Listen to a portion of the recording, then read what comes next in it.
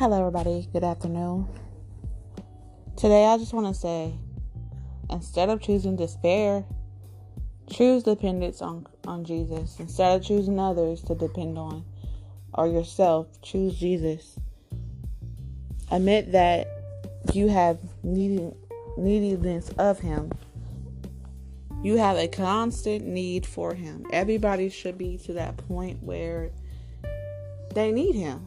They need Him for every single thing. We cannot depend on ourselves, the government, presidents, no matter who is president. We can't depend on anybody to change the situations but Jesus. And we have to be willing to do what Jesus is telling us. Willingness to do what Jesus is telling us to do in that circumstance.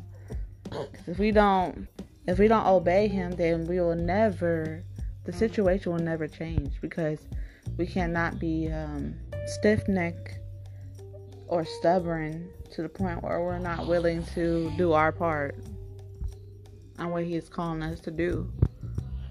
And remember, your greatest strength is depending on Him. That's where you get your strength from. Sorry, my daughter in the background. Understand that no one could fulfill that longing inside of your heart but Jesus. No one can fill those needs and longings but Him. Have a good day, everybody.